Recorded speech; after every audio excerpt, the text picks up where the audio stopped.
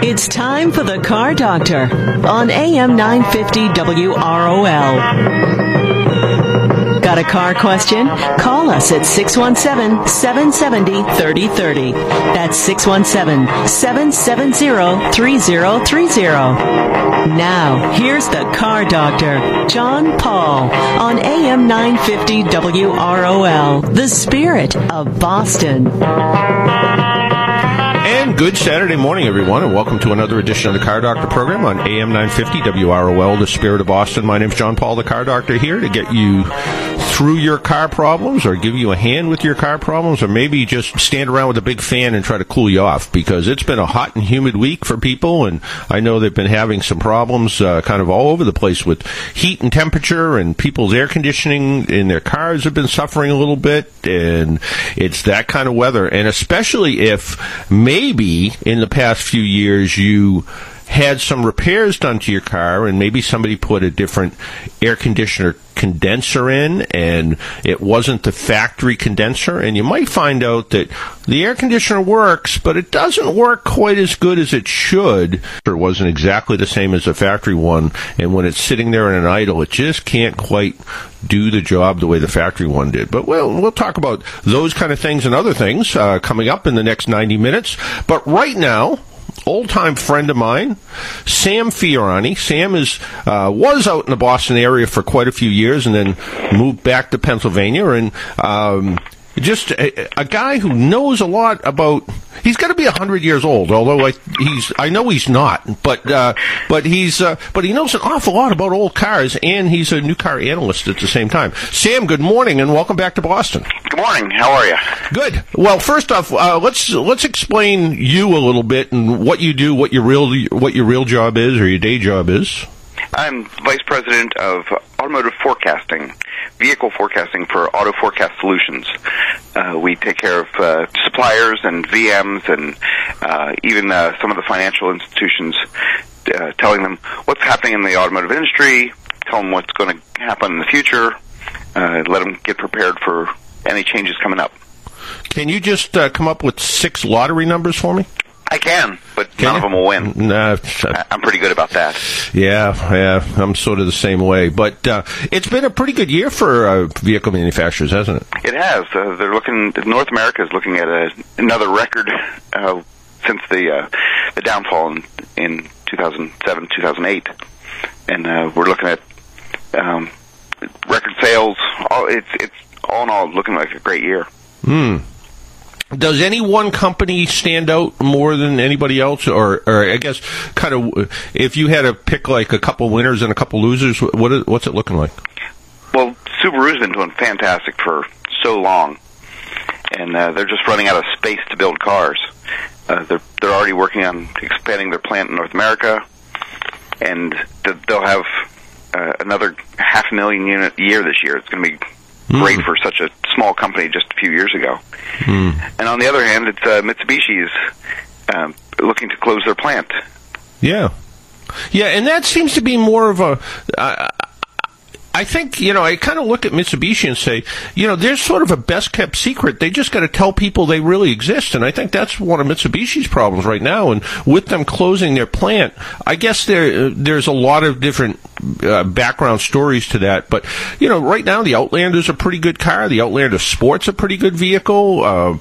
There's some pretty decent product, I understand, in the pipeline from Mitsubishi, but nobody knows about it. The big problem with their plant is that it supports exports to Russia, and the Russian market isn't doing so well, and so there's probably about half that plant goes to Russia, and it's a 200,000 unit plant, but they're only building about 60 or 70,000 units there.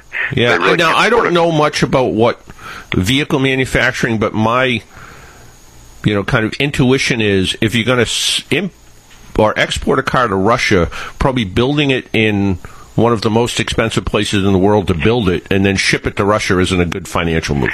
I'm sure it was a great idea a few years ago when they had nothing coming out of that plant. But after a few years and then a crash in Russia, you really don't have much to do with that plant. And it is also the only transplant that is run by the UAW.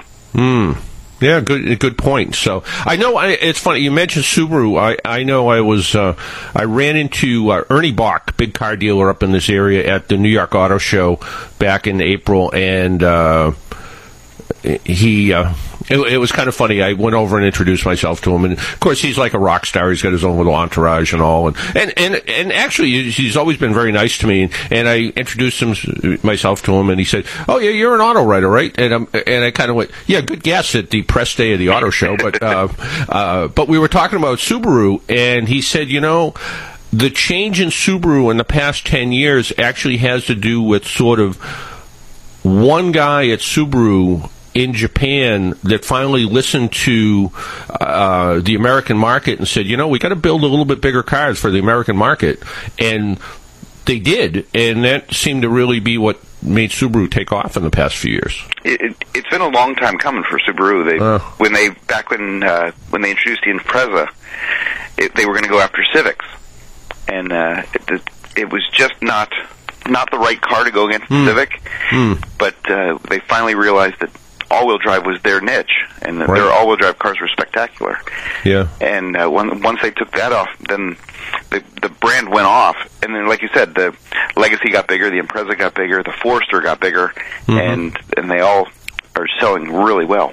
Yeah, and it's kind of funny you mentioned that. And you may have even been in Boston at the time when Ernie Bach's father was at a intro, and there was some Japanese executives from Subaru there. And I believe it may have even been, well, I was going to say, I don't remember who asked the question, but somebody said, what's the difference in cost between the front-wheel drive Legacy and the all-wheel drive Legacy? And it was about $800. Right. And Ernie looked at the executive and said, why do we even bother selling the front-wheel drive version? And that was the last time I think we saw a front-wheel drive Legacy in the United States. Right. No, back when the Impreza came out, I was close with the head of communications for Subaru, and his idea, as he pitched it to the company, was go all-wheel drive all the time. And they turned on him and said, no, we can't do that. We got to sell these front-wheel drive cars, and the Impreza did not take off the way it should have. And then when they turned around and went all-wheel drive, then the company just started catching fire. Yeah, it really made a lot of sense. And like you said, Mitsubishi's struggling a little bit. Is there anybody else out there that's struggling a little bit, or is everybody doing pretty good because the economy's taken a little bit of a turn in the right direction? The companies struggling are struggling relative to the great times that the big companies are having. Oh, okay. And everybody's doing relatively well. Hyundai and Kia are gaining market share like you couldn't believe. Yeah. And Chrysler and Fiat have increased their sales every month since people can remember. Right. Yeah, that's a real good point. I actually, and I'm going to play the interview a little bit later. I had the opportunity. I ran into Al Gardner, the president of Chrysler Brands, at a Red Sox game, and I had about 10 minutes to chat with him about what's kind of new and hot at Chrysler and how things are going. And he tells a very enthusiastic story. So it looks like things are going to be good for them as well. Chrysler has some great stuff right now, but the problem is Marchione is looking at trying to save some money and try to prepare the company for the future, and some of the projects have gotten delayed. Yeah, that's certainly true. And it's kind of funny when you said, some of the manufacturers aren't doing as well relative to the other. I suppose it's sort of likened to, whatever, ExxonMobil losing, saying they lost money this year, well, because they didn't make, $400 billion. They only made $300 billion, so. Right. Yeah. I said that you're a historian and you have to be 100 years old because you know an awful lot about old cars. How'd you get involved in the old car hobby? Well, I've always been into cars, and a number of years ago I was watching a show about car history. It was the greatest cars of all time or something to that effect, and they interviewed a woman named Beverly Ray Kimes. And it said, automotive historian, president of the Society of Automotive Historians. I'm like, oh, that sounds like a group I'd like to get involved with. And so I looked them up, and this was pre-internet age, and I found who they were and got involved with them, and was a board member for a number of years and wrote their newsletter and met some of the most amazing people. Yeah, it is. The old cars and the history of old cars is always fascinating. But I always kind of say that being involved in the old car hobby, even to me as kind of a casual observer, the passion people have about their older cars, and older can be now cars of the 80s. But the passion people have about these cars. I was at a cookout last Sunday, and there was a guy who showed up in a 428 wedge dual quad Dodge Coronet. And it was the lightweight car that they used as sort of, this is a car that we're going to make enough use them for NASCAR. And I said to the guy, this thing's phenomenal. And he said, oh, yeah, it's definitely, the delete car. He said, it's not supposed to have a back seat. The front seat was designed to be mounted in one spot. It has the brackets that hold the seat in place are made out of aluminum. It doesn't have power brakes. It doesn't have power steering. It doesn't have air conditioning. There's no heater, controls or box or anything in the car. And under the hood is this gigantic V8 engine with dual quad manifolds and these gigantic cast iron headers. And just the story he told about how he found the body of the car and where it was. And while he was there, he got talking to somebody else who he didn't really know. This was just a group of people that got together for a cookout, and they got talking about this other guy's car. And he's like, wait a second, where did you buy that car? And he said, oh, I bought it down in Acushnet. And it didn't have an engine in it when I bought it. And he looks at him and he goes, the gas pedal. Is the gas pedal kind of weird looking? It's sort of mounted to the floor, and the guy's like, yeah. He says, and it works great. He said, whoever put that gas pedal in, he's like, that's my car. I sold that car in like 1979 or something. And just the idea that there's, this giant world of cars that actually gets pretty small when people start talking about them. And that one happened to be just, I think that may have been another old Dodge. So it was just a really interesting story and how it came together. And he bought the car originally for, I think, $500 or $600. He sold it to somebody without an engine in it. That guy sold it to this guy for $6,000, and now this guy's thinking of selling it and wants $35,000 for it. But when I was really active in the Society of Automotive Historians, I met a gentleman named Fred Rowe who lived in Holliston, Massachusetts, and Fred was a font of information like you wouldn't believe. He actually wrote a book about Duesenbergs, and he was such a knowledge of Duesenbergs.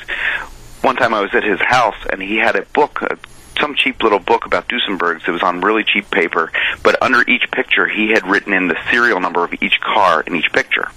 He knew them that well. Oof. And this gentleman, he went to school. He went to MIT. He was from Maryland, and he went to MIT for a few years back in the 30s, I believe. And when he first started there was a car dealership in Boston that had a Rolls-Royce that he wanted. So he decided he was going to buy it, and he didn't have money in the fall, but somehow he came up with $150 for it in the spring. And when his mother came up to get him, he bought the car, and the two of them drove home. Over the years, he sold the car, and the car changed hands a number of times. And he was in a museum one time, and he saw the car in a museum, and was talking to the curator of the museum and said, oh, you're missing this plaque on the side of the car. The guy goes, oh, yeah, we haven't gotten around to restoring that part of it. And Fred reached into his pocket and pulled out the actual plaque from that car. And it told him, goes, here you go, that goes on that car. He and his friends had salvaged all kinds of cars from the junkyard back when they were worth nothing. And some of the cars are among the most rare cars in the world. He had said they had collected Duesenbergs, including Model X's, which number in the double digits, ever built. And all kinds of cars. He made a fantastic presentation of all the cars that he and his friends had collected and pulled out of junkyards over the years.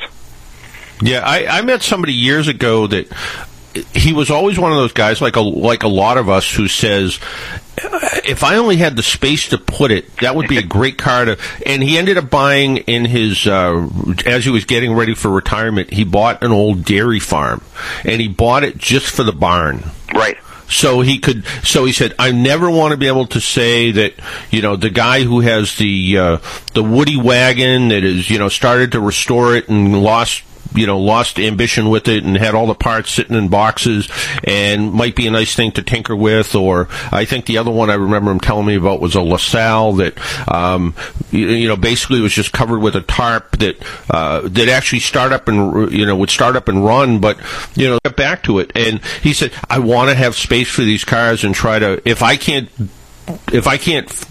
complete them, at least I want to have some place where they're somewhat preserved, where somebody else can at least look at them and, maybe do something with them at some point. But he bought the barn with not the idea that I'm going to try to, turn it into a museum, but just a place where he could sort of put these cars aside and kind of preserve them a little bit. And, it's just, people that have that ability to do that, I think it's fascinating. I see a huge warehouse, and I think that'd be a good place for a good start on a car collection. That's right, exactly. Or an old firehouse, and you can live upstairs over it. My interest in old cars usually goes to the oddballs. You go to a nice car show and you'll see a row of 57 Chevys or Corvettes or Mustangs, and I walk right past them to find the oddball car that's sitting at the other end. A few years ago, I was judging a car show in Pennsylvania, and this gentleman had a car off to the side. It was a bright yellow three-wheeler. You couldn't miss the thing. And I walked over and talked to him about it, and he said it was a Thrift T. It was a very rare car built in 47, I believe. And he found it on eBay, did all the research he could on the car, and restored it. And it was a beautiful restoration for a guy who learned everything he did on the Internet on this car. And a few years later, I was at the big Hershey car show, where the Antique Automobile Club has their meeting every year. And the car was sitting in the car corral for sale. I said, "What are you getting rid of your car? This is a great car." And he said, "Oh, I got another project." I said, "Oh, what kind of project did you find?" He said, "I got a Mose." And I looked at him, I nearly snapped. I went, "You do not have a Mose." He goes, "You know what a Mose is?" I said, "Of course I do. That's one of the holy grails of oddball car collecting." And the car was built in Wisconsin. They built 4 of these cars over a period of 4 years. And he has one of the finished ones. Wow. And ended up restoring the car. The car is built on an International Travelall chassis, so it's 20 feet long, stands about 5 feet tall, and it's just a massive car, but the proportions are so big that it looks normal in pictures. And it had a giant Rolls-Royce style grill and a big mascot on the hood of it, and his car didn't have a mascot, but he said he was driving around one day and he looked off to the side and realized where the mascot came from. The mascot was the eagle on top of a flagpole.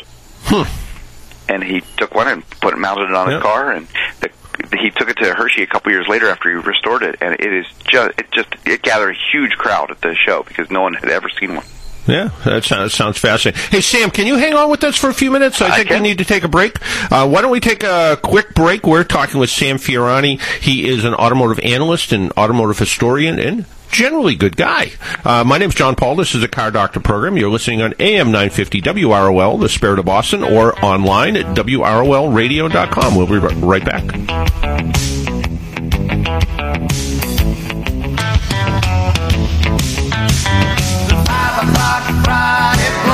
Hey there, it's Kurt again.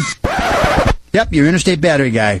With some really cool gadgets that are going to add fun to your summertime. Right now, we have a bunch of incredible sounding rechargeable Bluetooth speakers.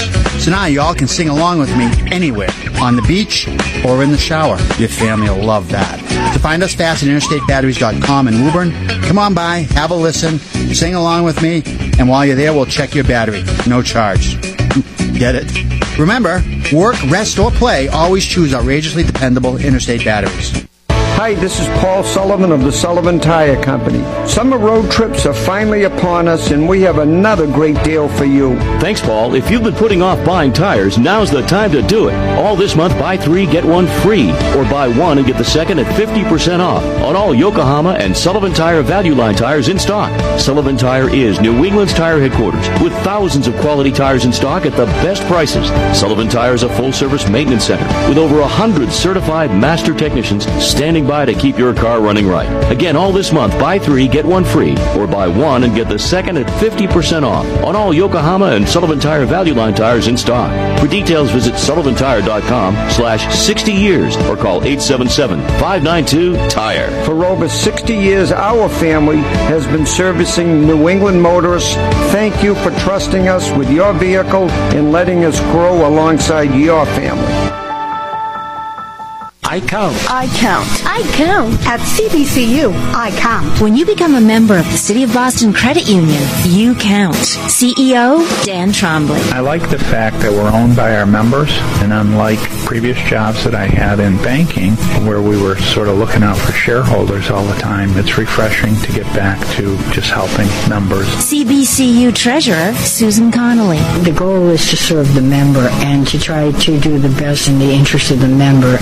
They're not out to make money. They're out to do whatever can help the average person, the person who doesn't have a lot of money but needs the services.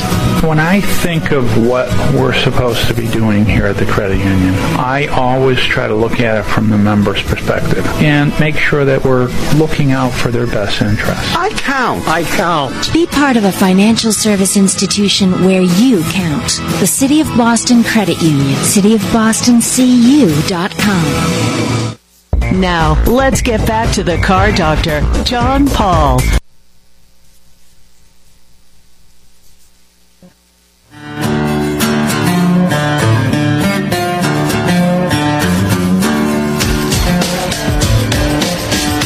And welcome back to the Car Doctor program on AM 950 WROL, the Spirit of Boston. We're talking with Sam Fiorini. He is an automotive historian, an automotive analyst, and just knows an awful lot about cars. And we were talking about some of the oddball cars that are out there. And one of the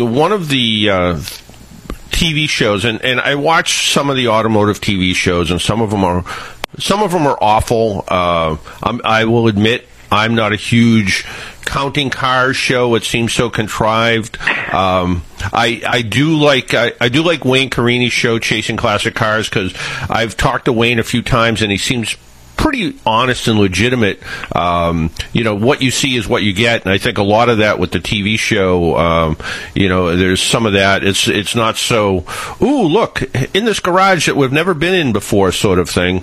And one show that I will say I'm a little bit fascinated by is this new show that somehow they managed to do it in Cuba already, but watching how they put, the junkyard engineering that takes place to keep these old, 1940s and 50s cars on the road. Sam, have you seen that one? I haven't seen that one, but I've been following Cuba for a number of years, and the engineers who build those cars in Cuba just are amazing how they can keep those cars on the road. People keep thinking they're going to go to Cuba and find a fully restored 1950s Buick, and they're not. They look like a Buick on the outside, but they are running, and they are running well enough for their uses there. Yeah. But they are not restored. Yeah. There was a car club where they had some actually very nicely restored cars, but there isn't a lot of parts, and to be able to actually find one with 3/4 of an engine in it is pretty good. But the storyline is following a cab driver who his only form of income besides the $20 a month or whatever he gets from Cuba is driving a cab. And the engine that was originally in the cab was a diesel engine, I think, out of a boat. And they found what they describe as a racing engine they're going to put in this cab. Well, it looks like it was a quad 4 out of a Oldsmobile. So they're taking a front wheel drive design engine and they're going to put it in this car. And I'm looking at what they're trying to do, and they have some guy showing up with a welder to try to fix some of the frame on this poor rusty car, and the welder looks like something. It looks like a combination of a 1930s radio and a set of jumper cables, and it's just amazing that they can actually put anything together. And I was looking at it, and I'm like, these guys are taking parts that have no business being connected to each other, and they managed to make them all work, and it's pretty fascinating. Although I have to say, there's a lot of a little bit of, well, not a lot, a little bit of poor editing where all of a sudden they have a steering box apart, and the next thing you know, they're fixing it with a universal joint, which is just bad editing on the producer's part. But it's a pretty fascinating show. Yeah, the reality shows that they are all about the editing. They're all about the drama for the most part. Right. Wayne Carini's show, Barry Maguire's show, those ones I kind of enjoy because they show the background, they show the people, they show they seem to show more reality than the reality shows. Yeah, they really do, and it's just to me, it's just sort of fun to watch. These I like to call them junkyard engineers, where they manage to I'll say this, if one of these people was on the island with Gilligan, they would have gotten off. Right, absolutely, absolutely. Yeah. So, but yeah, it's pretty fascinating stuff. So if you had you woke up tomorrow and you did manage to pick those 6 winning lottery numbers, what would be a couple of cars that you'd want to add to your obscure car collection? Well, less obscure. My daily driver would be a Tesla. Since they opened the store in Philadelphia here, we got a test drive the day before they opened the store, and half our office was there, and we just fell in love with that car. And the lottery at the time was like $200 million, and we just all got out of the car and went, we need to win this lottery this week. This is a spectacular car. I have dreams of owning classic Bugattis. The Bugatti Royale, which they built 6 of, is one of those cars that I would love to be able to get behind the wheel. But those are worth $10 to $15 to $20 million each. That's right. A nice original Ford GT40. Especially one of the roadworthy ones. Yeah, no, those are good cars. And it's interesting. Tesla is not struggling in Massachusetts, but they haven't been able to sell cars in Massachusetts legitimately, I guess, because they've been selling them at a mall, and they service them at an old Toyota dealership, and they when you buy one, it actually comes out of New York, I think. But I noticed there was a former, I think it might have been a Lincoln Mercury dealership that now has a Tesla sign out in front. Oh, wow. Yeah, so they may actually be starting to sell some cars. And I commented on Facebook the other day that I saw a Tesla on Route 495, and it had a California plate on it. And it got here somehow. They do have the superchargers where they claim they can go coast to coast.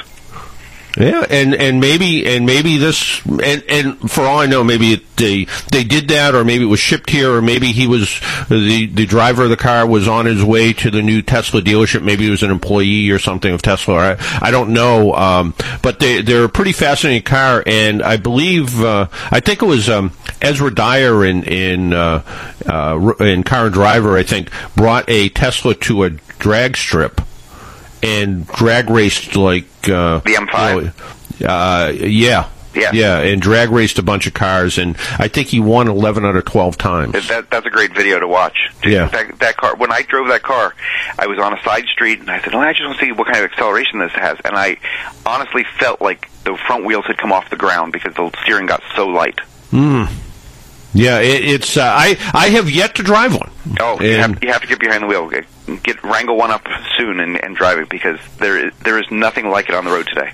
Yeah, it's certainly a fascinating car, and I think that they, after their sports car, which wasn't exactly a huge success because of a lot of reasons, but I think going to a luxury 4-door sedan made an awful lot of sense with them compared to saying, okay, we're going to build a $40,000 electric car. Right.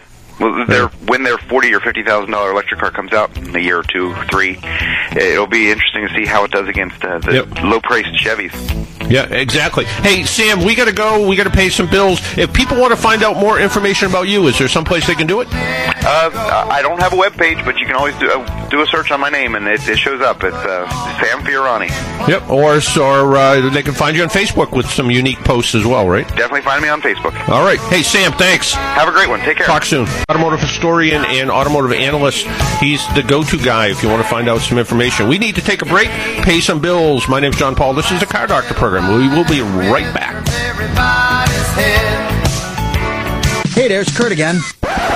Yep, your interstate battery guy, with some really cool gadgets that are going to add fun to your summertime. Right now, we have a bunch of incredible sounding rechargeable Bluetooth speakers. So now y'all can sing along with me anywhere, on the beach or in the shower. Your family will love that. To find us fast at interstatebatteries.com in Woburn, come on by, have a listen, sing along with me, and while you're there, we'll check your battery. No charge. Get it? Remember, work, rest, or play, always choose outrageously dependable Interstate batteries.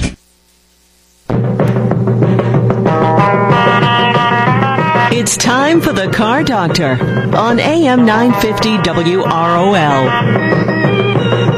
Got a car question? Call us at 617-770-3030.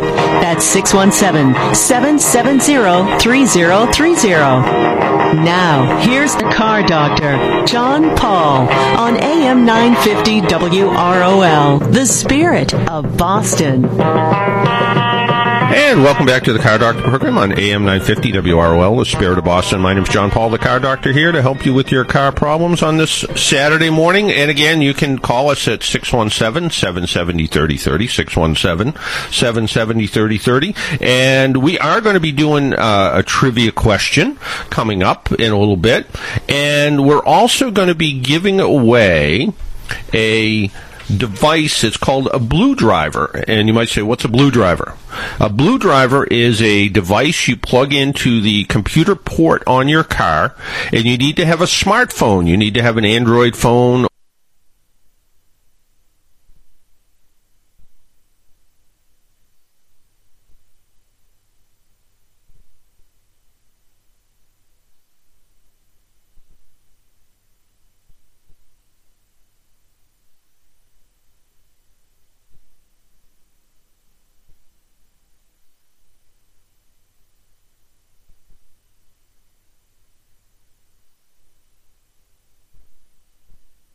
Or iPhone, something like that.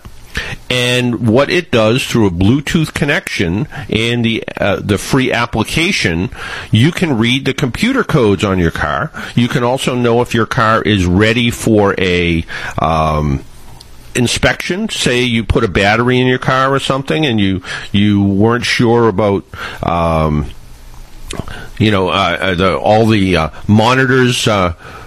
Have kind of gone away, and you want to make sure the monitors are reset and ready to go. This device can do that. It can also read a variety of other codes, not just engine codes. So we're going to be doing that, and in fact, if you want to try to win that, this is one of these things we're going to put names in a hat again. So you're going to need to enter in to win that, and it's pretty easy to do. All you need to do is it's simple. All you need to do is send me an email, and we'll be able to, do something along those lines, and we'll get that out to you, and you'll be able to test your own car. So we have that coming up, so we'll do that as well. And I think we have the Rick question of the week, and filling in for Marita today, who's on something called a Rad Run, which, best I can understand, it's a charity run where people shoot paintballs at you or something, or it's a color run, but it's taking place. I think it might be up at the Brockton Fairgrounds or something. But Jerry, do we have the Rick question of the week? Yes, we do. Let's see here. Rick was asking in regards to motorcycles. He was saying, why is it that even when you have AAA premium, it still costs extra for motorcycles, especially when being towed, or any service, I guess, with motorcycles? Well, it's he just found out about a brand new service that AAA is providing, and it is something that is absolutely brand new. We have provided in the past some limited motorcycle service, but it's been very limited. If you ran out of gas on a motorcycle, we could come out, but there wasn't much we could do because towing a motorcycle requires very specialized equipment. Yeah, they can come out with a sling and hang it from the back of the truck. It's not a good way to carry a motorcycle.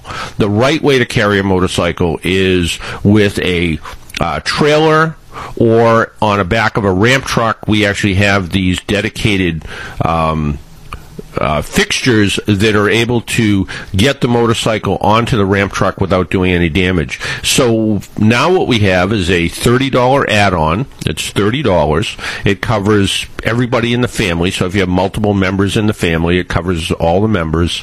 And it provides the same type of service that our regular AAA would provide.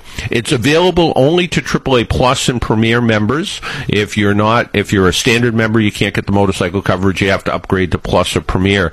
And we actually just rolled it out, I think Wednesday. So Rick's right on top of this. He knows. And in other parts of the country, it was actually, motorcycle coverage was actually rolled in with RV Plus coverage is how they described it, I think. We haven't done RV servicing yet, although that might be something we're going to do in the future as well. So we started off kind of small with bicycles. Any AAA member who owns a bicycle, we will actually come out, and if your bike, you got a flat tire or the chain came off or something like that, we will come out and pick you and your bike up. And even in those cases, we have bike racks on the back of our light service vehicles, so we can get you and your bike somewhere. Our only requirement is we're able to get to you. So if you're on a bike trail somewhere 10 miles off the road, that's not going to be too helpful. But if you can get to a road where one of our vehicles can go, that we're there for you. And when it comes to motorcycles, yeah, and we've looked at a couple of different pieces of equipment. I happened to be down at our fleet yesterday, and I saw something that looked like a sort of a landscape trailer, but it was a much more heavy duty, and that's what they're using as one of the things they'll tow a motorcycle with. They'll get this up on the trailer. The other one was a smaller trailer, and it was I really kind of liked it, but the problem was it really wasn't designed. It was more of a transport trailer. It really wasn't designed to move a motorcycle that doesn't run, because as you tried to push it or winch it up onto the trailer, you could only go so far, and you sort of ran into the fenders of the trailer because it was a narrow trailer, and it was a little bit more awkward, and the chances of actually having the motorcycle get away from you could be a problem. So why is it? Why do we charge an extra fee for it? Well, it's something that we had to provide some extra equipment to our own fleet and our contractor fleet, and there's an extra fee because it's a premium type service. So that's the reason. So, but if you own a motorcycle and you there's nothing worse than all of a sudden being on a motorcycle ride and having it break down, and you do the same thing. We'll tow you 100 miles just like we will with your car. So there's the answer, I guess. If you would like to join us, our phone number is 617-770-3030, 617-770-3030. How you get through and talk to me, I would be happy to do that. Right now, let's talk to Bill. Good morning, Bill. Hi, John. How are you? Good. How are you? Good. John, I have a 2005 Subaru Forester, and when starting from a stop and the wheel is turned, I get a shudder. And when you're going straight, everything's fine. And I'm wondering if you have any idea what that is. So it's a shudder? Yeah, it's like a jerking motion, if you will, when the wheel is turned. And then when you straighten the wheel out, it's okay. But it's only when you turn the wheel. Yeah, just to preface this is an all-wheel drive vehicle? Yeah, they all are. Okay. And that's what has me a little bit worried, is that maybe there's starting to be a problem with the all-wheel drive system. Because just like any all-wheel drive, whether it's a 25-year-old pickup truck or a Subaru, when you start to turn the wheel, that's when it starts to divert force from the front to the back. So it starts to move some of that torque and traction from the front wheels to the rear. Okay. So it may be the beginning of a a transfer case problem. How many miles on it? It's got about 114,000 on it. Yeah, that would be unusual that it would have that. But that's about, from what you described, that's about the only thing I can really think of that would sort of fit into that category. I should be looking at the fluid level in the transfer case? Or? Yeah, I would definitely look at all the fluid levels, see what's going on there. Okay.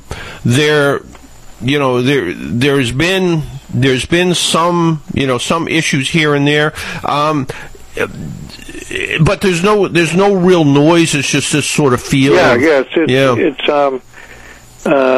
cheapest. It's almost like a CV joint, but it's not. It's once you straighten it out, it's fine. But just very low speeds when you have the wheel turned, you get this like a shudder, a skipping feeling. Yeah, I would definitely look at all the fluids, see how they look, kind of go from there. There hasn't been a huge amount of problems with those cars that I'm aware of. Mm-hmm. The transmissions have been pretty good. Some of them do have the. You said this is an 05? Correct. Yeah, I mean some of them do have the continually variable transmission, the CVT transmission. Those have not been stellar.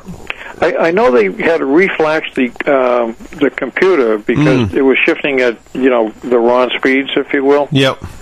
But that was quite a while ago. Yeah, I think at this point, I'd probably want to take it to the Subaru dealership and go out for a ride with their transmission guy or one of their good technicians, and just before we start to condemn the transmission, let's make sure we're all talking about the same thing. Right.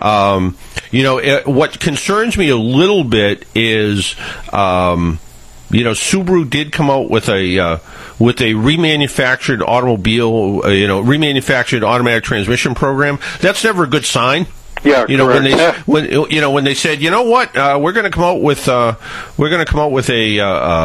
reman transmission for this, so you can just take it right out of the box and put a new one in. That always bothers me a little bit. Right. I haven't really seen or heard anything. Again, they've been generally pretty good. So I think I'd lean towards maybe a transmission transfer case. It's sort of all the same thing in that. But just that. I guess it's always possible. Does it feel at all like the engine's shuddering a little bit, like it's losing a plug or anything? No. It's almost like a constant velocity joint. I'll take it to the dealer. I'll let you know how I make out. Because if it's a CV joint, it would have to be, for it to shudder like that, the CV joint would have to be either almost frozen up, so when you took it, it would be that joint would be so frozen that it was kind of making the car hop. Yeah. And if it's loose or going to rattle, it's going to make noise. So I don't think it's a CV joint. I think it's internal to the transmission transfer case.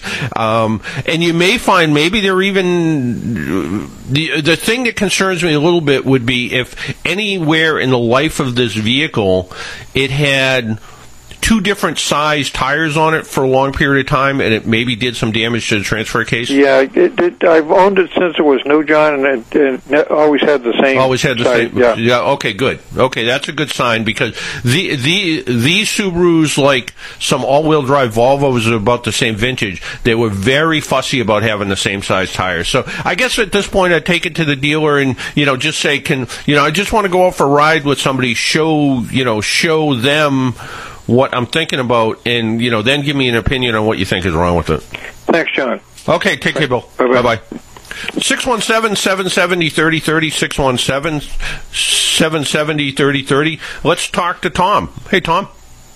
Oh, maybe not. Okay.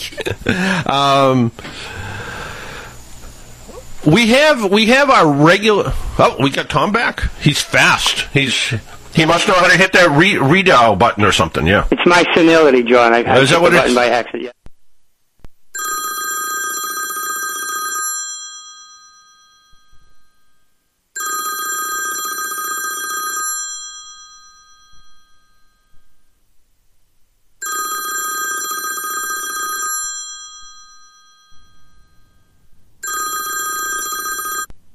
Actually, yeah. All right. Yeah, I just wanted to say that I called you last year about the AAA, the motorcycle towing, and when I saw it in the book the other day, I was really happy, and I think it's very fair, you know. Well, I want to say it was all because of you and me that we did it, but it probably wasn't. You did it. Yeah, no, it was you. No, you do everything, John. I want to give you the credit, so thank you. Okay. Because the funny thing, the other day I was down the road and my oil light came on, so I had to do a few things, but I was saying, damn, I wish there was AAA out there, and honestly, I got home, the book was there, and I couldn't believe it. There you go. All right, good enough. enough. I just want to ask you one other thing. Sure. Now, would that cover you? Say I'm up in New Hampshire. Depends. That's where I really... Yeah, it depends where you are. Right now, it's sort of limited to within our club area, which is... Our club area keeps expanding. It's hard to say where it is. But right now, our club area is most of Massachusetts, a little bit of southern New Hampshire, only like Salem, New Hampshire, into New York and into part of New Jersey. But eventually all AAAs will have this. Right now, if you're up in the White Mountains, you have to actually roll your Well, let's say like a very popular, like Laconia. I drove up there this year, and that was on my mind. I'm like, geez, my bike's 40 years old, and I'm like, oh, geez, what if I broke down? Yep. How do I find out the coverage area if I don't go out of it? Yeah, I mean, any place there is, any place where our AAA is, so it's not going to be up in Laconia, unfortunately. You're going to have to get on a big hill and roll it downhill until you hit Salem. Okay, that's what I'll do. All right, thank you. But eventually, just to let you know, eventually that is going to change because AAA Maine, New Hampshire, and Vermont is actually run by AAA California, and they're pretty progressive. So I see that starting to happen up there as well. So I think I think before long you'll be in pretty good shape. But if you're riding anywhere around here, you should be you'll be covered. Great, thank you, John. All right, take care. Bye now. Bye-bye. And speaking of good news, I was speaking with, and I mentioned this a week or two ago. We got a phone call from one of our listeners who had a Corvette that the slave cylinder failed in it, and he went and had the slave cylinder replaced at the Chevy dealer, and he had the clutch put in at the same time, even though the car only had, I think, 16 or 18,000 miles on it, but it was a 10-year-old car, and it cost a fair amount of money to do it, and he was a little disappointed because it was only a few days outside of his warranty. And I spoke with Mike Albano, who is the head of PR for Chevrolet, and I said, Mike, is there anything you can do? And he said, let me, I'll check. He said, and he actually emailed me back, and he said, I'm just getting off a plane. I'll look at this one, when I get someplace where I can sit down. And sure enough, our listener got a phone call from as he described, a very nice person at General Motors that said, how can we help you? They came up with some agreement, and hopefully restored some faith in General Motors and Chevrolet. So good news all the way around. Hey, sir, how you doing? Good. How are you? Good, thank you. Got a question about Mom and Dad's car. They have a 2007 Chevy Impala.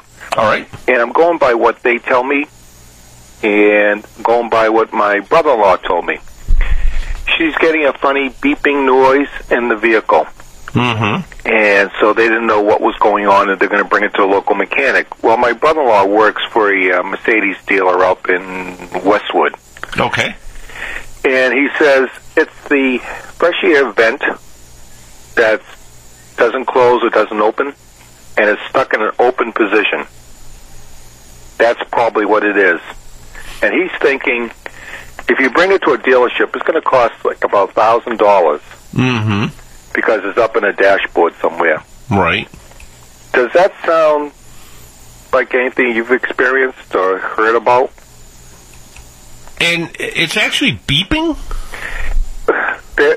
Both of them have a hard time explaining to me what the noise is. The noise, whether it be beeping or if it's a bell ringing or something like that, saying that the vent is not closing.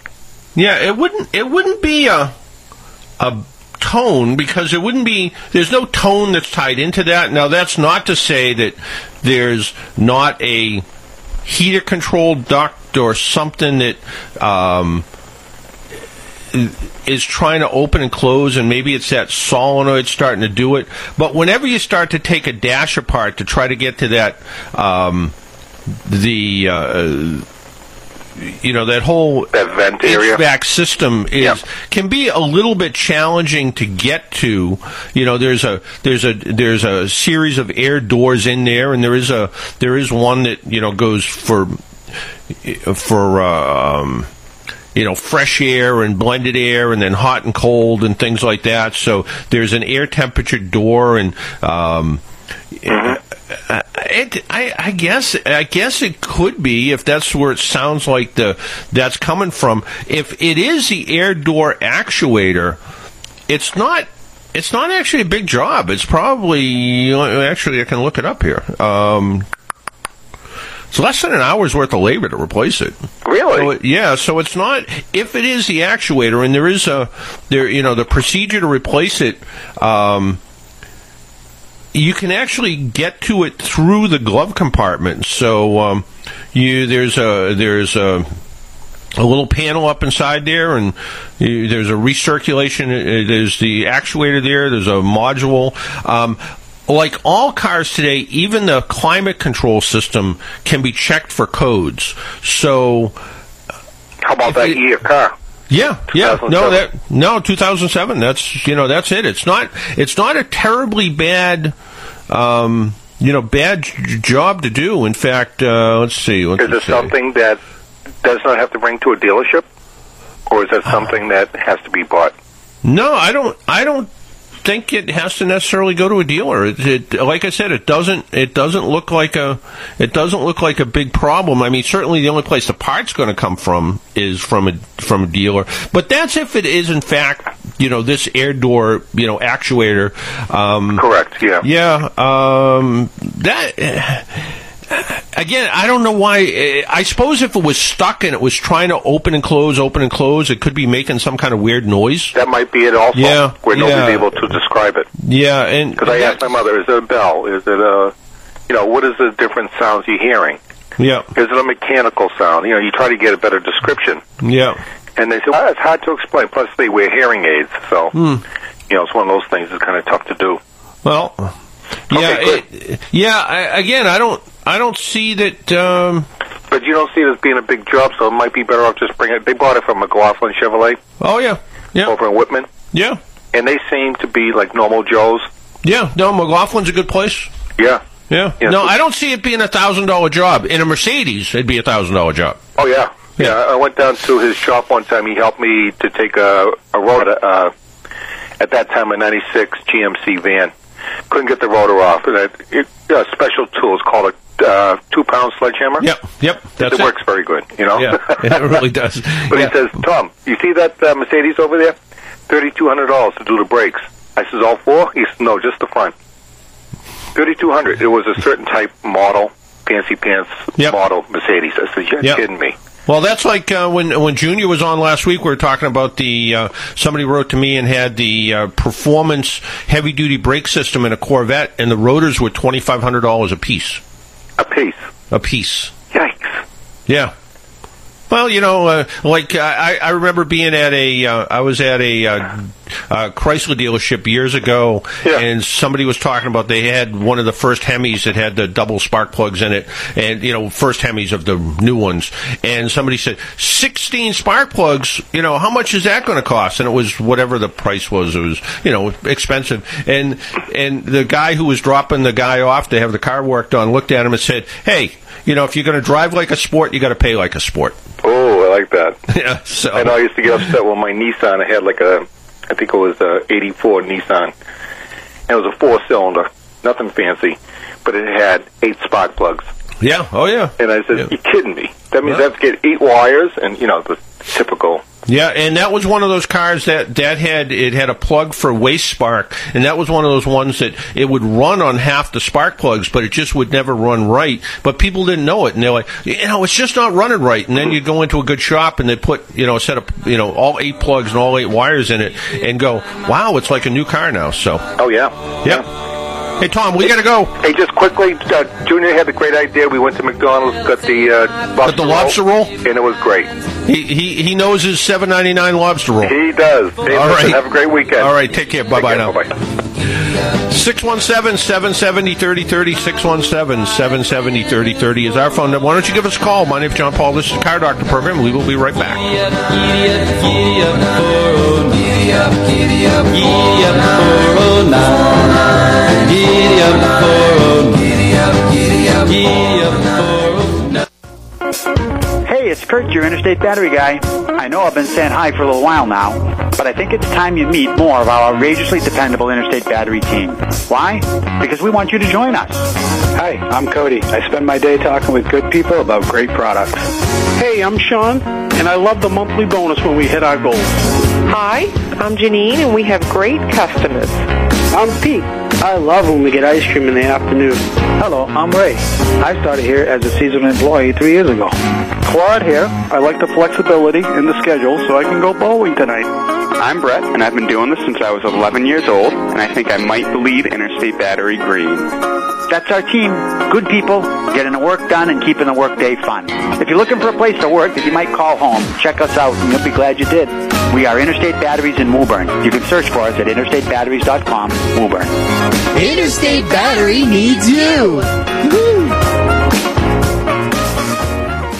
Play ball. This is the Discount Duchess coming to you from McCoy Stadium in Pawtucket, Rhode Island. I'm here with my little darlings catching a Paw Sox baseball game, but I couldn't wait to tell you that I not only bought tickets for my little darlings, but also for my Countess cousin's family, too. What a fabulous idea to take your whole family for a day at the park, and all at half price. That's only $4.50 per ticket. Visit WEZE or WROLradio.com to get half off Paw Sox tickets all season long. As energy prices go up, your cooling bills can make you extremely hot. Whew. But now there's a way to extinguish the problem. Mitsubishi Electric Systems can cool and heat multiple rooms or just one room at a time with no ductwork. If you think about it, why pay to cool the whole house when you only use a few rooms? Mitsubishi Electric's advanced technology gives you the most efficient, reliable way to cool or heat while cutting up to 30% off your energy bill versus traditional HVAC. Plus, they filter allergens and are quieter than a human whisper. You can even control them remotely with a smartphone or tablet. They're perfect for remodels, fixing hot and cold spots, or replacing your entire HVAC system. I'm Mike Francione, owner of Coastal Heating and Air Conditioning in Quincy. We at Coastal have you covered for all your heating, AC, and refrigeration needs. Call Coastal today at 617-770-0636 or visit us on the web at coastalahr.com. Mitsubishi Electric Cooling and Heating. Live better. You're listening to The Car Doctor.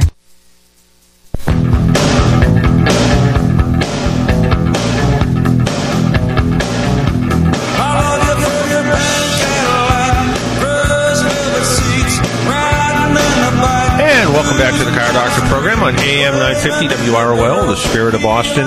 And I think we may still have, do we still have Paul on the phone? Paul, good morning and welcome to the Car Doctor program. How are you doing, John? Good, how are you?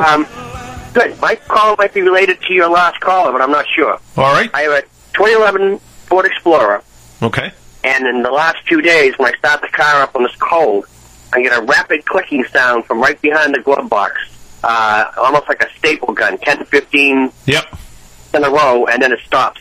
Yeah, that is exactly the same thing. That is the air door actuator.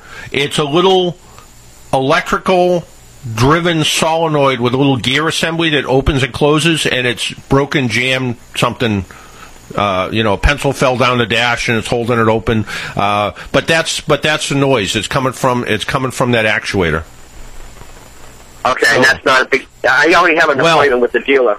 Well, on your Explorer, probably it may be a different story. Ford has a good habit of burying a lot of parts in their cars. So you said it's, what year is it? 2011. 2011. Well, let's take a look. Let's see if we can look something up here and see what it looks like. It's just sometimes they build these things and they're pretty easy to get to, and other times they make them a little bit harder to get to. And my recollection is that this may be one of the ones that's maybe just a little bit more difficult to get to. But I think it's going to be the same thing. I think it's going to be the air register and the solenoids that are all involved with that, and but to get it apart to find it is going to be fairly easy, but it might be one of those ones that you can do without taking everything apart, because it might be that it's literally behind the glove compartment. So once you take the glove compartment out, you might be able to get to it without too much trouble. It sounds so loud; it almost sounds like it's in the glove box. Yeah, and it will, because in Vision it's its own little gearbox sort of thing, and it's mounted on the climate control module on the HVAC box itself. So it's going to be rattling around and making a lot of noises in there. So it will certainly make all kinds of noise. I was looking to see if maybe there was some sort of technical service bulletin or something like that.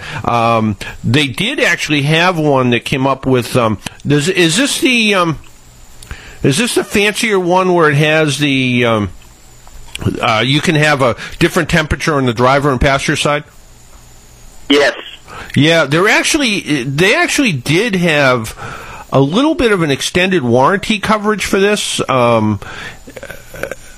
I'm on an extended warranty anyway. You are? Okay, good. Okay, because they actually did come out with an extended warranty, because there was the blend door actuator is on some of these with the dual door actuator control did break. So this actually may, even if it wasn't under the extended warranty, it might actually be under some sort of a warranty still. So you might actually get lucky with this. Yeah, I'm fortunate I had the extended warranty. I did call you a few months ago with my Ford Sync issue, and they finally, after multiple trips back to the dealer, they replaced the brains for the my Ford Sync, and that's about a $1,500 part. So they tell me, and that it's now working fine. Well, that's some news, I guess. At least it's working. It's flawless now. Yeah. Oh, good. That's good to know. Yeah, I would go back and have a look at it, but I think you're going to find out it is that actuator, and it may be similar to Tom's parents' Impala, and maybe they're hearing the same thing. And it sounds like a toy machine gun going off. So. Yeah, it's almost like a staple gun. It's still here. Click, click, click, click, click. Yep. But no, that's it. It's 10 and 15, and then I don't hear it the rest of the day. Yeah. No, that's it. No, I would say that's a bad actuator. Okay. Very good. All right, good enough. Thanks. Bye-bye now. And let's go to Don. Good morning, Don. Yes, good morning, gentlemen. John Paul. I've got a question regarding a 2002 Chevy Impala. It's granddaughter's. Okay. Replaced the directional in the front. Don't know what was the matter with it. The bulb was out. It didn't work. I changed the bulb, and what's happening now is when you turn the directionals left or right, the rear ones work very fast, like they shouldn't, because it's like a bad bulb. Yep. But in the front, they both, on left or right, blink together. I have no idea whether it's a flasher or a relay in there or something. There was a bad ground. It's probably a bad ground or a shorted wire somewhere. For both of them to flash together, it's feeding back, and I bet they're flashing together, but they're flashing a little dimmer than normal. Exactly. Yeah, there's a bad ground in there somewhere. And what you might try to do, look at the connection on the socket and actually figure out which one's the ground and reground that, just run a temporary wire to it, and I bet it solves the problem. Oh, you are the best. Well, let me know next week if it works, because I could be wrong. So. Well, you've always been right, so it's good. What would you get if you were to get the most simple car out there? Simple. In my hand, I have a Pinto Key that they had in the early 70s, which had two gaps, 25,000 and 30,000, which was a screwdriver. I don't know if you remember that. Oh, yeah, sure. Red, white, and blue. I have one in my hand out of my archives, and I'm saying, whatever happened to simplicity? Well, it's funny though. You say that how simple something like a Pinto was until people like me looked and said, "What's this rubber timing belt? What were they thinking?" And it's like, what's wrong with them? Why would they put a rubber belt on that needs maintenance? You got to take the engine apart. Yeah. So. And those carburetors on that car weren't any real bargain either. So the Webers. Yeah, I know. I had them, and I had the special tool for adjusting the valve. Yeah. On the German engine. Yeah, as far as a simple car, it was, today there are no simple cars. They all have, 12 computers in them. Some of them don't even have regular wiring. They run almost like computer, the ribbon Cat5 cables, and wow. they multiplex stuff, and they have literally computer bus wires that run from one computer to another, and if the bus goes bad, all of a sudden things stop working. There is no simplistic cars anymore, and if I was looking for something, and it used to be, well, I'm going to go buy a diesel, because a diesel, you need a battery to get it going, and then once it gets going, there's nothing left. It runs all day until you figure out how to shut it off. That's not even the case. All the diesels today are all computer controlled. They all have all kinds of fancy emission systems. That's why they're so clean.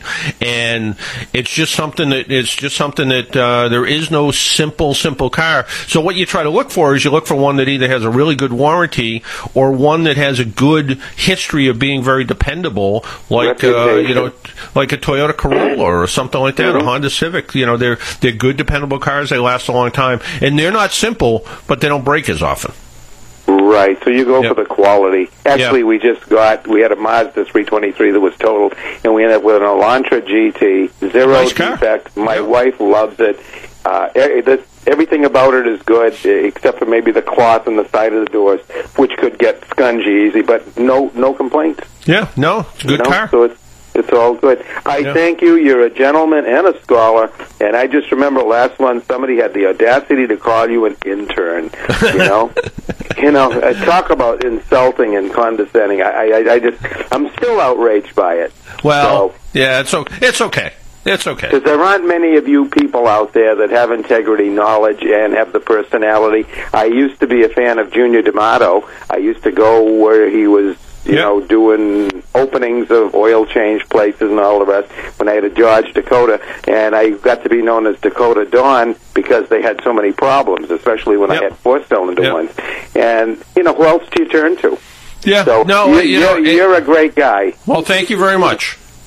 I appreciate that. All right, take care. Bye-bye now. Thank you for being there. Bye. All right, bye-bye now. Why don't we do a little trivia? And I have this little bit of an interview I want to play. It's I think it's pretty good. It is, and I'll do our trivia question. I'll let Jerry handle that. On this day, August 1st, 1941. I think this is really simple. There was a vehicle that was introduced to the U.S. Army. What was the name of it? If you know, give Jerry a call at 617-770-3030, 617-770-3030, and Jerry will take the first right answer. He'll send that to me. You'll win a little prize. You'll also be entered to win a AAA membership certificate. So you're all set. And if you want to try to win the Blue Driver scan tool or scan tool adapter for your smartphone, all you have to do is email me at jpaul@AAAnortheast.com, and we will enter you into a raffle to win this $100 scan tool. And like I said, I had the opportunity to talk with the president of Chrysler Brands, and why don't we do that interview? And Jerry, if you could just why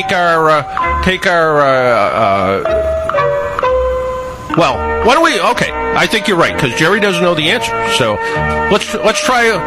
Paul has the answer. Go ahead, Paul. Yeah, hi. I think it's probably a Jeep by the year. Okay, and who was Who started that Jeep company? Willys, isn't it? You are absolutely correct. It was on August 1st, 1941. Willys introduced the Jeep to the U.S. Army. Yeah, and give me a second here. I kind of knew that. Then they merged and became Willys Kaiser. I believe that was the case. I remember. We need Sam Fiorini. Excuse me? This is where we need Sam Fiorini from the 8:30 time slot. Okay. Yeah. I know that when they merged, I think a Kaiser had like a. It was, I guess, probably one of the first windshields in the front that was not split, but it had like it was almost heart-shaped in the front. It dipped right where the rearview mirror is. The kind of distinctive-looking cars. But anyway, Jeep. Yeah, Willys Jeep, you're absolutely right. The Army needed a little utility vehicle that could go anywhere, and talk about simplistic. Not much complicated than that. I heard, I don't know if it's true or not. Now, let's go. That there were so many when the war ended that in Europe, and because they thought it would hurt the automobile market here. I heard that as well. I don't know how true that is, but it wouldn't surprise me. Yeah, it made a good story. Yeah. It made a good story. Why let the facts get in the way of a good story? Yeah, absolutely. Yeah. And Jeep actually means something, and I'm not quite sure what it is. We need a World War II veteran. Yeah. I'll tell you what. Stay right there. Jerry will get your address down, and we'll get you out something, and we'll also enter you in to win a AAA membership certificate. Thank you very much. Which you can use to become a AAA member. If you're not, help renew your membership, or give it away to a family member, whatever you like. Just you mentioned that there's something called a premium membership now. I mean, there's the one with the extra mileage, and there's a third. There's a third one called Premium, which gives you one 200-mile, a bunch of different things, but probably the big difference is it gives you a 200-mile tow once per year. So if you're really far away from home, we'll tow your car 200 miles. So. Okay. Good enough. Well, thank you very much. All right. Okay. Thank you. Jerry will take care of that. Why don't we take a break, and when we come back, we're going to be talking with Al Gardner, president of Chrysler. We'll be right back. Every day I'd watch them beauties roll by, and sometimes I'd hang my head and cry, 'cause I always wanted me one that was long and black. Hi, this is Paul Sullivan of the Sullivan Tire Company. Summer road trips are finally upon us, and we have another great deal for you. Thanks, Paul. If you've been putting off buying tires, now's the time to do it. All this month, buy 3, get 1 free, or buy 1 and get the second at 50% off on all Yokohama and Sullivan Tire Value Line tires in stock. Sullivan Tire is New England's tire headquarters, with thousands of quality tires in stock at the best prices. Sullivan Tire is a full-service maintenance center with over 100 certified master technicians standing by to keep your car running right. Again, all this month, buy 3, get 1 free, or buy 1 and get the second at 50% off on all Yokohama and Sullivan Tire Value Line tires in stock. For details, visit sullivantire.com/60 years or call 877-592-TIRE. For over 60 years, our family has been servicing New England motorists. Thank you for trusting us with your vehicle and letting us grow alongside your family. Hi-ho, baseball lovers! At the Pawtucket Red Sox game last week, the Duke and I noticed these lovely tents serving delicious barbecue. Then we thought, why not enjoy some barbecue and some baseball all in one day, all for half price? So, for only $14.50, you can attend the August 7th Paw Sox versus Syracuse Chiefs game and have delectable barbecue beforehand. Just go to WEZE or WROL Radio to order your tickets today. But hurry, time's a-ticking and the seats won't last. Hey, so I'm sure you've heard the Interstate Battery team in Woburn needs help. The skills for all our positions can be taught, but you've got to bring the talents. If you're dependable, a problem solver, like to sell, and are a high achiever, you should call me. The number is 800-649-3662. You can ask for Kurt, or simply email your resume to batterypros@verizon.net. We have part-time and full-time positions available for customer service staff, professional route sales staff, and delivery drivers. Come join our team! Now, let's get back to the Car Doctor, John Paul.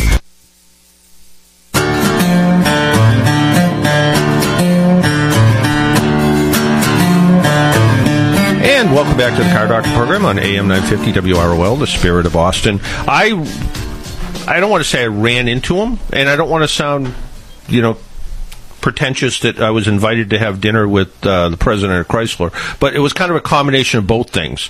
I was invited to a Red Sox game. This was a week ago Friday. They won that night, actually, and it was at the invitation came from the folks at Chrysler, and they said, "Oh, by the way, we'd like to have you come to a Red Sox game, and oh, by the way, the president of Chrysler is going to be at the Red Sox game." So, which I said, I don't know the president of Chrysler, so this would be kind of a good opportunity. The hard part was, it was to try to find a quiet place to chat with someone at a Red Sox game is a little bit hard, but I kind of dragged Al Gardner, he's the president of Chrysler, off to one side, and my question to Al was, what's new and hot at Chrysler these days?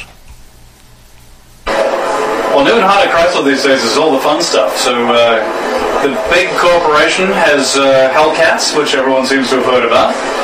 The new Cherokee's out, the new 200's out, the new 300, the Charger, the Challenger, and we're just about launching the Jeep Renegade, which is a nice small little Jeep that's decidedly cool.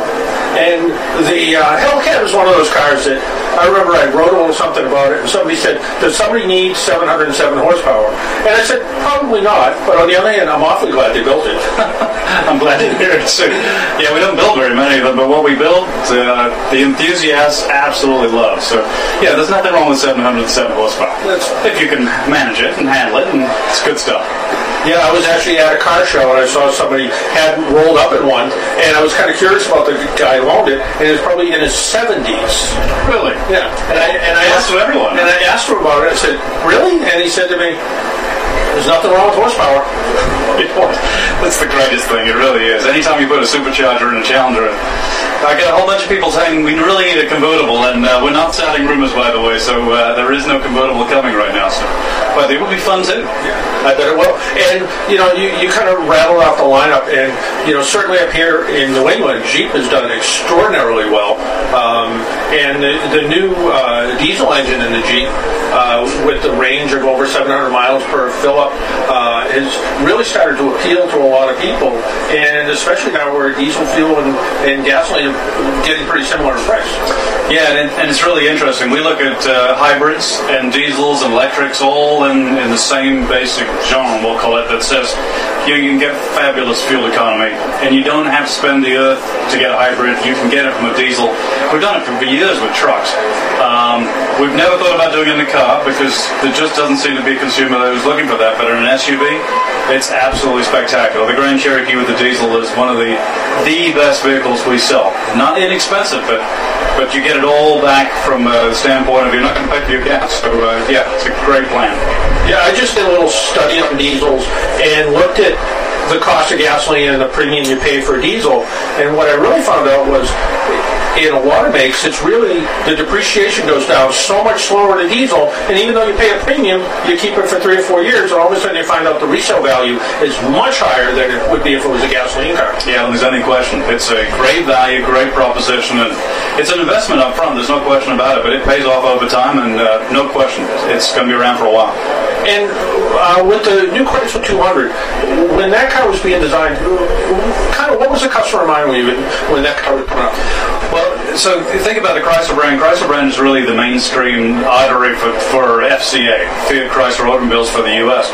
So the 200 was a mid-sized car going up against the Camrys and the Accords, the Altimas, some great cars, Fusion, Malibu. We built it with slightly different flair to it. It's going to have elegant, sophisticated lines on the outside. It's a beautiful looking car.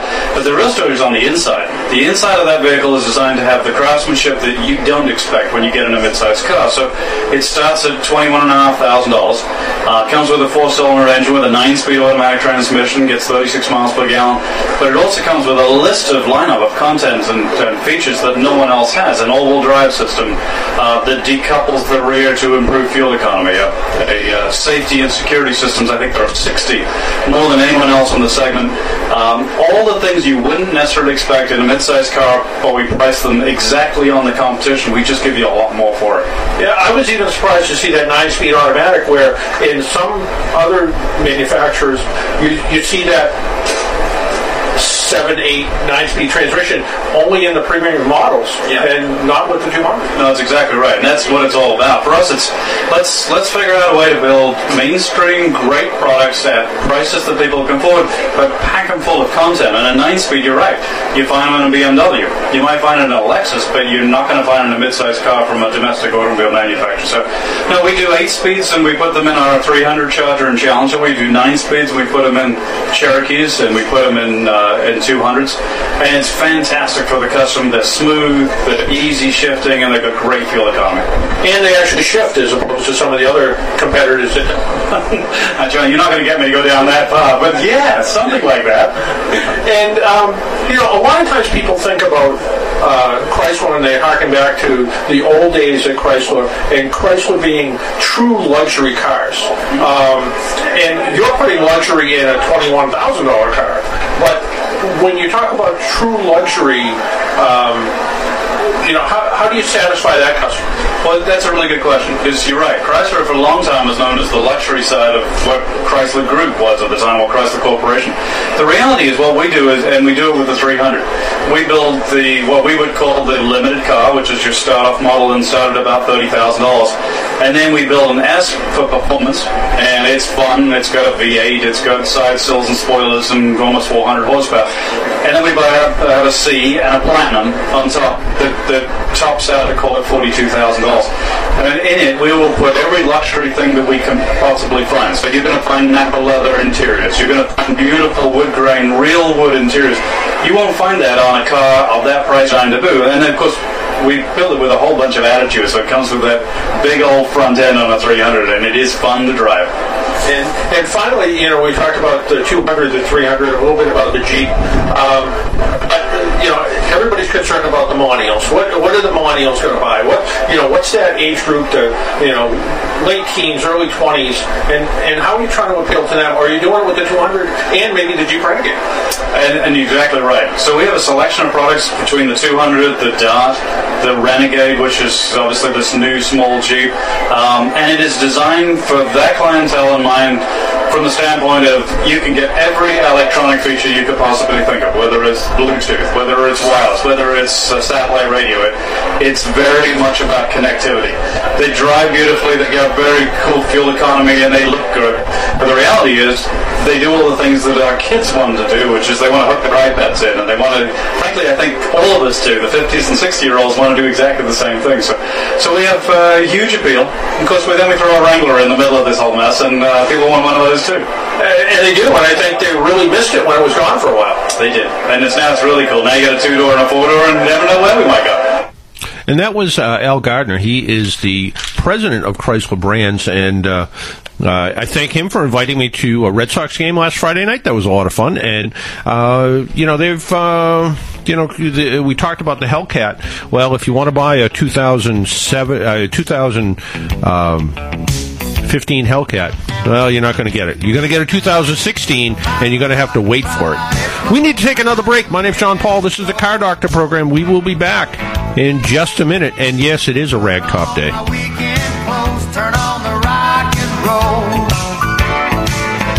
Hey there, it's Kurt, your Interstate Battery Guy. Summertime car woes are a bummer, but they do happen. So here are a couple things you should have on hand to keep it safe. First, I don't know about you, but my car troubles seem to occur whenever my cell phone battery is low. So you need to have a backup power supply for your cell phone. 2, a professional-grade booster pack. We have some in our shop with an air compressor also. 3, a good 3-watt or better LED flashlight. Rechargeable or alkaline, you should not be without this. 4, LED-style safety flares. Ours have 30 flash patterns. They're highly visible up to 10 miles. It fits right in the palm of your hand, and there are no flames, just bright lights. Find us fast at interstatebattery.com in Woburn. Stop by and we'll put together a safety kit for you. And we'll check your car battery too. No charge. Get it? Remember, work, rest, or play, always choose outrageously dependable Interstate batteries.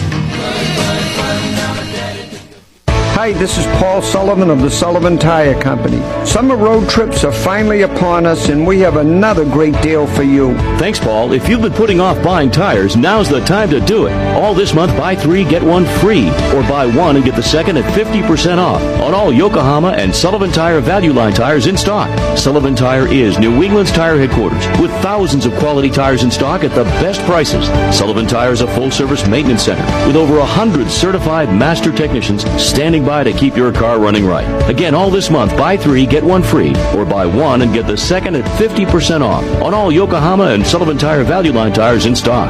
For details, visit sullivantire.com/60 years or call 877-592-TIRE. For over 60 years, our family has been servicing New England motorists. Thank you for trusting us with your vehicle and letting us grow alongside your family. Hey, so I'm sure you've heard the Interstate Battery team in Woburn needs help. The skills for all our positions can be taught, but you've got to bring the talents.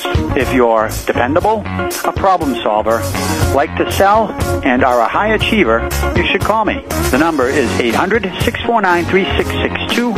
You can ask for Kurt, or simply email your resume to batterypros@verizon.net. We have part-time and full-time positions available for customer service staff, professional route sales staff, and delivery drivers. Come join our team. You're listening to The Car Doctor.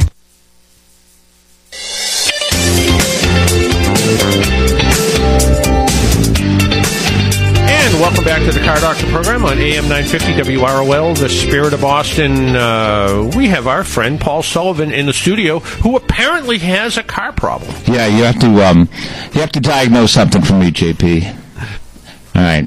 I'm driving home from work the other day, minding my own business, and all of a sudden, the check engine light not only comes on, but begins a flashing. Yeah, well, my first thing is, isn't it terrible that you're in management now and you actually have to work in the summertime as a school teacher? Yeah. Beyond that, we'll take that as given and granted and all that. And yes. Okay, but what happens is when the check engine light comes on, it means there's a computer. The computer in the car has detected a malfunction. When the check engine light starts to flash, that means the engine is starting to misfire.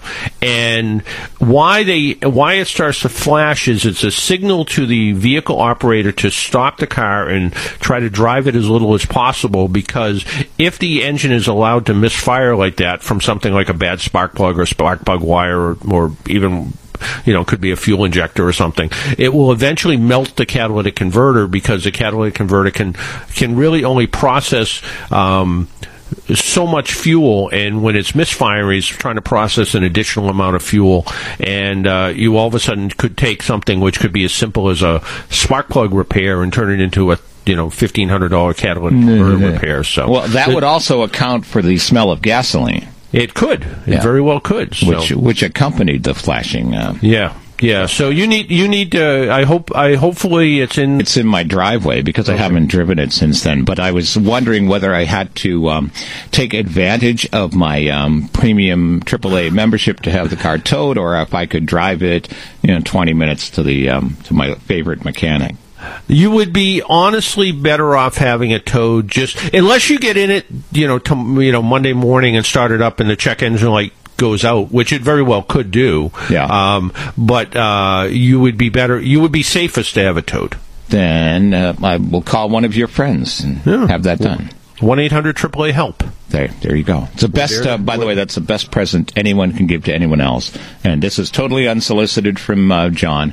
The AAA membership is worth its weight in, whatever it weighs. Tow trucks. In tow trucks, right? It's worth its weight in tow trucks. Yep. That's what AAA membership. Are you working on that? I was looking at some. I was listening to some of the old podcasts, and one time we talked about at some point in time, AAA would get to the point where you just call them for a ride.